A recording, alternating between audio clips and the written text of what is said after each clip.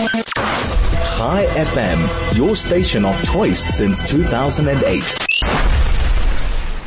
Luba Mayekiso has been for some time a very outspoken advocate for Israel, paying the price, unfortunately, as one does in South Africa. And we wanted to get his view on the South African government's response to Israel, the cold response, and somewhat hurtful, maybe unsurprising. Luba, very good morning to you. How are you? I'm good, Howard, from a very cold and wet Cape Town. Yeah, apparently you're sending it to us on Sunday. Thank you very much. We share, Howard. Because sharing is caring. Right, so Luba, you're probably the one person in the country who wasn't in the least bit surprised by the reaction of the ANC to dead Jews. Yes, Howard, I've been involved in this since about 2010, and one of the issues that I've found strange is that any country that has a foreign policy, the foreign policy must be clear, consistent, and predictable. So it mustn't be ambiguous. But our foreign policy has always been very wobbly and very strange when it comes to certain conflicts around Russia, China, and Israel. So, if you take that we need a clear, consistent policy.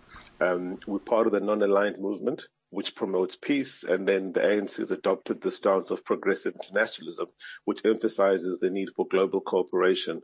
So you've got a very clear stance of where we should be, but then, an indicator came last year when Russia invaded Ukraine, and the ANC, not surprisingly, did not take the position of Ukraine and kind of took a middle of the road. And interestingly said, countries that aren't involved should not take sides of either country. Now, which is interesting because they've tried to stay out of the Russian one and not take sides, despite the horrific scenes we've seen out of Ukraine. But now fast forward to this year, and the ANC is definitely taking sides. It's not in the middle, and that's why I'm saying it's a strange position that the ANC finds itself in, because the foreign policy is very flexible. You'll recall when with the Ukraine invasion, the issues around President Putin and South Africa taking the stance that we're not very favorable towards the Rome Statute, it chases certain people, and we should pull out of the ICC completely. Yet, if you go back over the times that Israel and the Palestinians have had any conflict, even now, ANC comes out and says, we're waiting for the ICC to effect arrest on individuals, from Israeli leaders. So on the one hand, the ICC is diabolic and it's biased, and we should walk away from it. But at the same time, we say that the ICC must act against Israel. So it's that kind of fluid. Yeah, and more than that, it seems to be.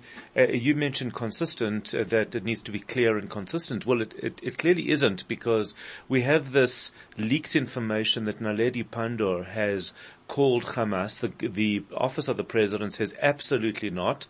There's no way, because we don't have a relationship with Hamas. And then a few hours later, well, actually she did, but it was for that reason, that it was just to say, hey, they didn't say that, but it seems to be that Durko or Pandor is either going rogue and following her own agenda, or there's a consistent lie, and I can't figure that out.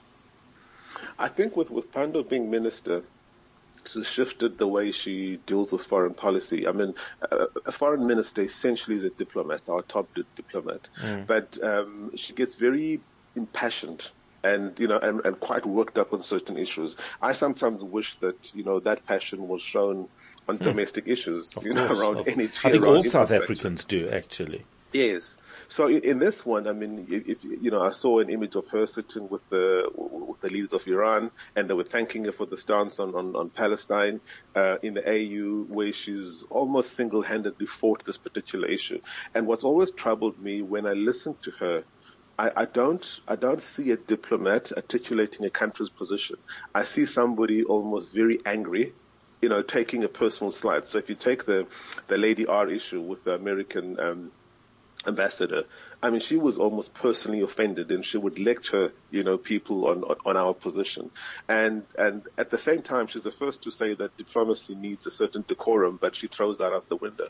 But she's really elevated this issue and made it quite strong. But the thing for me is, there's so much confusion. I mean, the ANC marched in KZN yesterday, and the chairperson there lamented the heartbreaking scenes of hospitals being bombed. Obviously, that is attributable to Israel, and ANC will side with the vulnerable. But Howard, he made an interesting statement. He said, "We stood against oppression when the Jews from Israel were targeted by the Nazis." And I thought that's curious because it wasn't Israel. I mean, firstly, he's too young. He was born around 75, but he said Jews from Israel. And it just shows you the level of confusion that there is on this issue, that the ANC's position just really, regurgitates what Hamas is saying. And I think that's the tragedy. But for me, I think the real pain, how it is, we've got elections next year. So everybody, whether it's Naledi Pandor or Juju, is going to give this issue as much airtime as possible, because you always find that whenever we have elections, the issue of Israel and Palestine surfaces to the top. There's this belief that you can really vote around it. You've seen the churches, and people often say this issue has nothing to do with faith. And I think that's not true. It has everything. I mean, if you listen to Hamas, they're founded on faith principles, and it was a rallying call around the mosque being attacked, which is not true. But where I'm struggling is that I think the average South African is starting to believe this narrative. If I look at social media and people, and the thing is, Howard, people don't want to debate. So I have friends who will send me endless videos and stuff about what Israel is doing, which is not true. When you send something back where you say, read this article, then they keep quiet. Then the next day they throw more Or you're just an apologist. Or you're an apologist. Yes. Or you're Haspara. Or you are not credible for whatever reason they've decided you're not credible. No, in my view, it's almost as if people have a view that this is Israel. When you give them something that contradicts that, they won't even engage. They'll just keep sending more of the same. But consider this. I was in the Eastern Cape a month ago, and I was chatting with a relative, and he said to me, "What would you do if you were leading the country?" And I said, look at these issues, and I mentioned cooperation with Israel. So I said, "What is the issue with us and Israel?" And his response was, "Let's not go there." And I said to him, "Why?" I mean, he's a bit older than me, and I respect him. He said, "Let's not go there." I said, "But why can't we talk about it?" He says, "No, let's not talk." And then I said, "Look, we had America supporting the apartheid government in the UK." I said, we forgave and moved on with all these countries. And his response to me was, "There are some people you can't forgive." And I said, "What do you mean?" And he wouldn't get drawn into it. And that's what I sometimes sense, is that people have been raised on the notion that we as black South Africans in South Africa, we stand with the Palestinians and we stand against Israel. But it's not informed by any facts. It's just that's solidarity. You've been raised with that diet, and that's what you accept. Hence now, when you and I try and engage with people, there's no scope for it, because it's not as if people have considered facts and arrived at a conclusion. It's solidarity that says, this is where I stand. And I don't need to explain it, I don't need to justify it. And I think that for me is the real worry, is that the animosity is increasing. People are reposting what they're seeing. They're simply, regurgitating it and taking it as the truth without questioning it. And you can't actually engage. That's the worrying part. It is absolutely true. We do need to leave it there.